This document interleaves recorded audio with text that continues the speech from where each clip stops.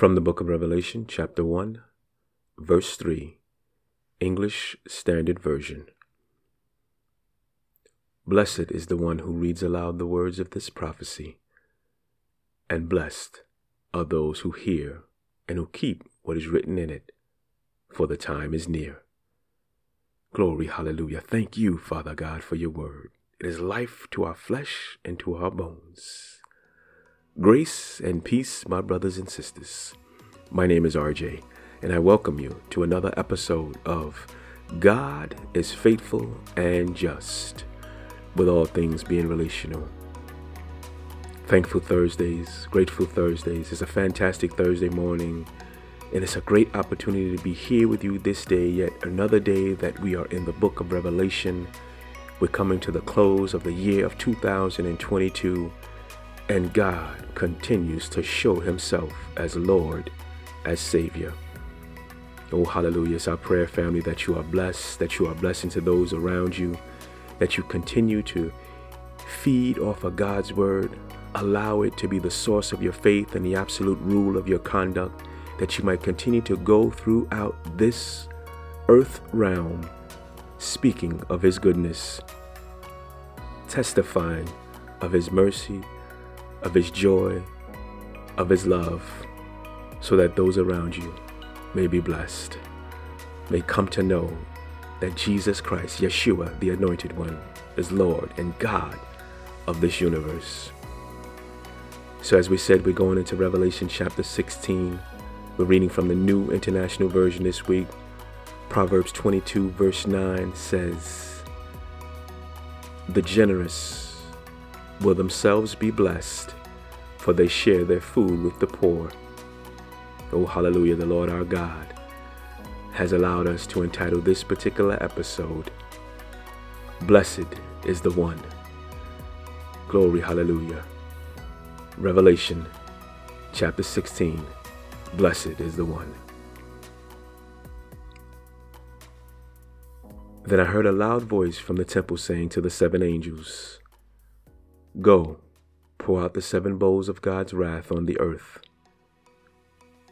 The first angel went and poured out his bowl on the land, and ugly, festering sores broke out on the people who had the mark of the beast and worshipped its image. The second angel poured out his bowl on the sea, and it turned into blood like that of a dead person, and every living thing in the sea died. The third angel poured out his bowl on the rivers and the springs of water, and they became blood. Then I heard the angel in charge of the waters say, "You are just in these judgments, O Holy One, you who are and who were. For they have shed the blood of your holy people and your prophets, and you have given them blood to drink as they deserve." And I heard the altar respond, "Yes, Lord God Almighty, true and just are your judgments." The fourth angel poured out his bowl on the sun, and the sun was allowed to scorch people with fire. They were seared by the intense heat, and they cursed the name of God, who had control over these plagues, but they refused to repent and glorify him. The fifth angel poured out his bowl on the throne of the beast, and its kingdom was plunged into darkness. People gnawed their tongues in agony and cursed the God of heaven because of their pains and their sores, but they refused to repent of what they had done. The sixth angel poured out his bowl on the great river Euphrates, and its water was dried up to prepare the way for the kings from the east. Then I saw three impure spirits that looked like frogs. They came out of the mouth of the dragon, out of the mouth of the beast, and out of the mouth of the false prophet. They are demonic spirits that perform signs. They go out to the kings of the whole world to gather them for the battle on the great day of God Almighty. Look, I come like a thief. Blessed is the one who stays awake and remains clothed, so as not to go naked and be shamefully exposed. Then they gathered the kings together to the place that in Hebrew is called Armageddon. The seventh angel poured out his bowl into the air, and out of the temple came a loud voice from the throne saying, "It is done." Then there came flashes of lightning, rumblings, peals of thunder, and a severe earthquake. No earthquake like it has ever occurred since mankind has been on earth. So tremendous was the quake. The great city split into 3 parts, and the cities of the nations collapsed. God remembered Babylon the Great, and gave her the cup filled with the wine of the fury of his wrath. Every island fled away, and the mountains could not be found. From the sky, huge hailstones, each weighing about 100 pounds, fell on people, and they cursed God on account of the plague of hail, because the plague was so terrible. Glory, hallelujah. Blessed is the one. Glory, hallelujah. The gathering of the world kings with the beast against the Lamb is the signal for Christ's coming. Therefore, Jesus here in verse 15 gives the charge to be watching for his coming and clothed in the garments of justification and sanctification so as to be accepted.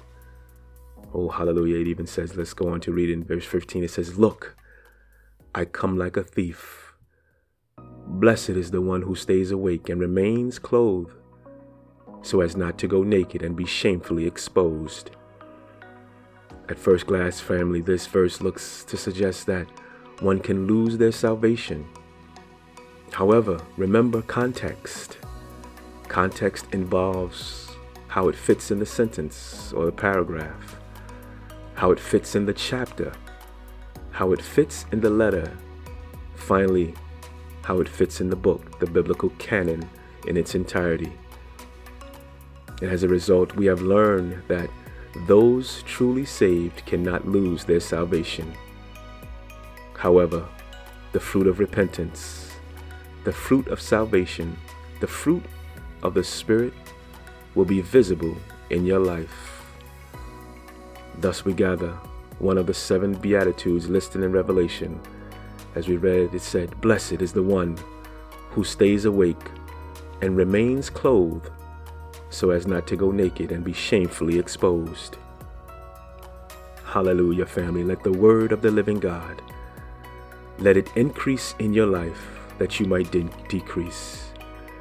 Let the works that are seen by you bring glory to the Lord, our God, our Savior, that they may know that indeed you walk in the light and the truth of the one and true living God. And those of you, my friends, if you do not know this Lord we're talking about, this God, this Jesus that we're talking about, the one who wishes to bless you to be the one to walk with him in eternity. The Bible says we all have sinned and come short of his glory, but if you confess your sins to God, he is faithful and just to forgive you of your sins and cleanse you from all unrighteousness. Call upon the name of Jesus and believe that God raised him to pay the penalty, the price for your sin, and you shall be saved. We want to walk with you. We love you. Indeed we do.